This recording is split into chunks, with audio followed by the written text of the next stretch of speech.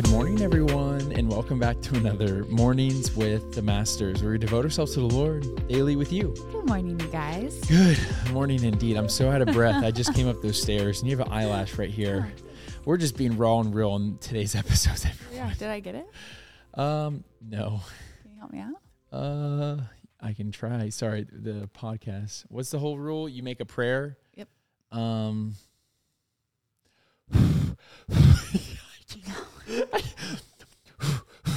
Okay, it went off. Okay. Anyways, I'm pretty positive that was not ASMR right there. Yeah. If you're listening on this podcast and not watching on YouTube, we do severely apologize for that. But this is the raw real life. Basically, I had to go shut the door so that my mom can take care of Micah while we record. Yeah. That way there's no audio interruptions. But those stairs got me. I'm out of breath. And I pressed record and I was like, why did We're I out just... of shape. All right. Anyways. Okay. We're picking up on day 4 of our Confidence and Calling devotion on the Bible app. There's a link to that in the description if you guys want to follow along with us. And as always, I'm going to read the scripture, then Tori's going to pick up the Devo. Let's do it. The scripture is Colossians chapter 3, verses 1 through 3. And it says this: Since you have been raised to new life with Christ, set your sights on the realities of heaven, where Christ sits in the place of honor at God's right hand.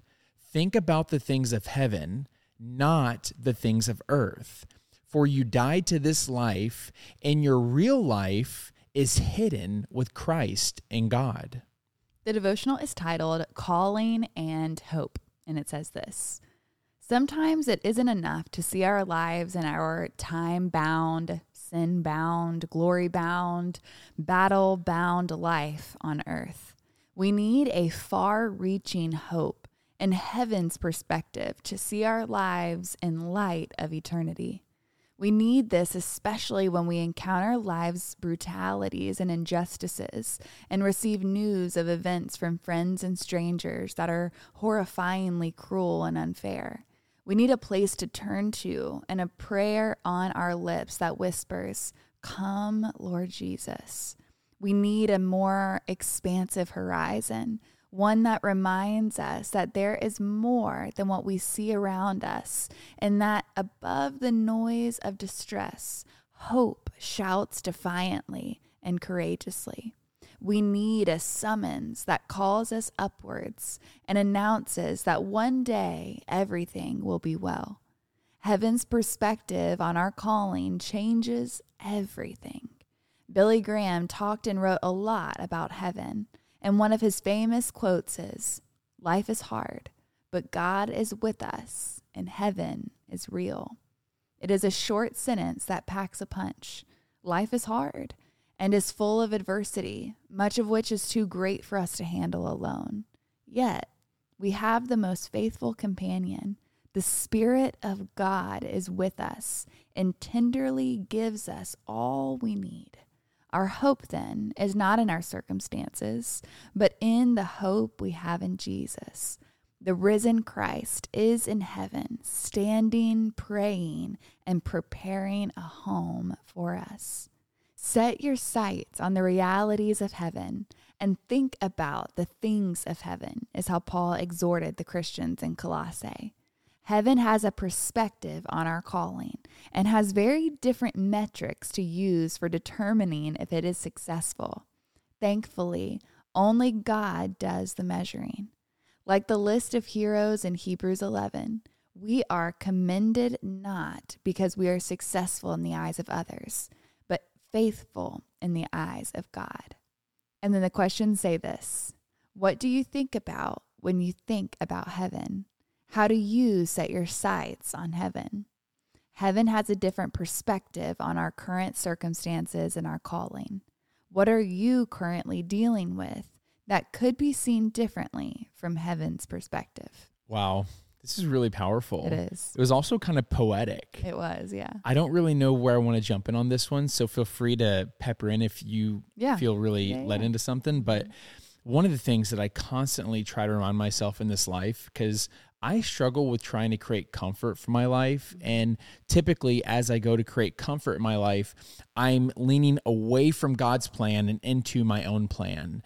And the reason I do that is because I think sometimes I was uncomfortable as a young kid. And then what happened is now I'm projecting that fear of living that same life. And now I'm trying to fix it in my adult life, which, I think we all do that in different ways. We bring in the communication styles that we were raised with. We bring up the money tips that we were raised with. We bring in the relationship things that we desire from our younger life. And we're always trying to solve problems that we previously encountered now. Yeah. But let me just flip that on its head real quick.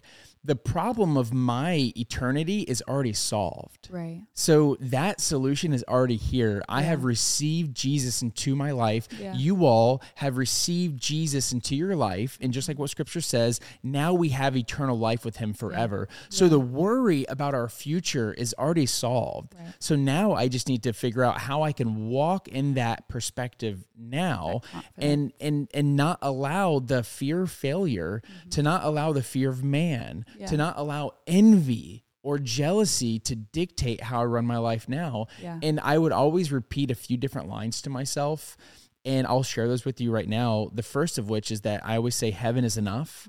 And so that no matter what I go through on this side of heaven, heaven will more than make up for the struggles and sufferings that I experience now. Yeah. That doesn't minimize my struggles and sufferings now. It maximizes heaven. Right. It maximizes glory of the Father. Yeah. It maximizes that there will be no more tears, no more pain, no more suffering.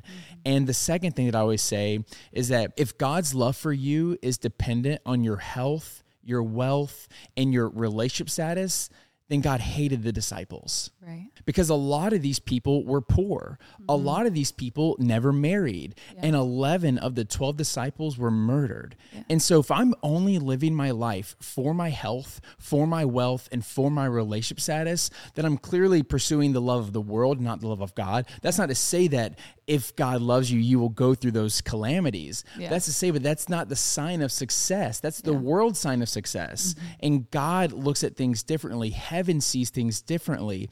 And we need to pray for that perspective and not just the perspective of our upbringing or the culture that we grew up in or our fears. Yeah, I think it's really always so important to think about when we meet Jesus face to face. What do we want him to say? We want him to say, good and faithful servant. He's not going to say good and famous servant. He's not going to say good and hardworking servant. He's not going to say good and you fill in the blank servant. We want him to say good and faithful servant. And so if we live with that perspective of how can I be faithful to God today? How can I be a faithful servant to God today? What can I do today that heaven would rejoice in? And I think that it just brings a different perspective on our daily life. It, just like we were talking about yesterday, are we open to God interruptions? Are we loving people the way that God loves them? Are we seeing people through God's eyes and not our own? Are we pursuing God's kingdom or are we pursuing building our own kingdom? And so when it talks about looking through heaven's lens, through an eternal perspective, it's saying let's put less weight on the things that matter here on earth and more weight on the things that matter for eternity. We're talking lives here, y'all. We're not talking about making someone's day. We're talking about introducing them to the Savior of their soul. So we're talking life or death. We're talking heaven or hell, right? This is the things that matter to the kingdom of God. And so if there's an opportunity to share the good news of the gospel, God takes that way more seriously than finishing your to-do list. And so I think it's giving weight to the right things and taking weight off of the wrong things. Amen to that. You ready to pray us out? I am. Dear Heavenly Father, Lord, we thank you for who you are. Lord, we stand in awe and wonder of your glory, Father, that you are the creator of all things and you love us, Father. Lord, I pray that you would open our eyes to opportunities to see.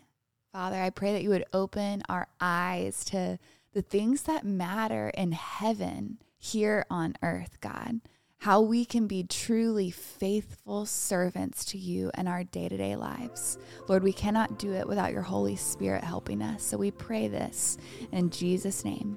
Amen. Amen, God. Amen, God. Amen, y'all. Well, now's that perfect time to break out the worship music, break out the journal, and continue pressing into the Lord. Yes. And y'all don't forget that you are God's masterpiece. And don't forget that we love you. We love you guys, and we're talking to you tomorrow. Ciao, ciao, ciao.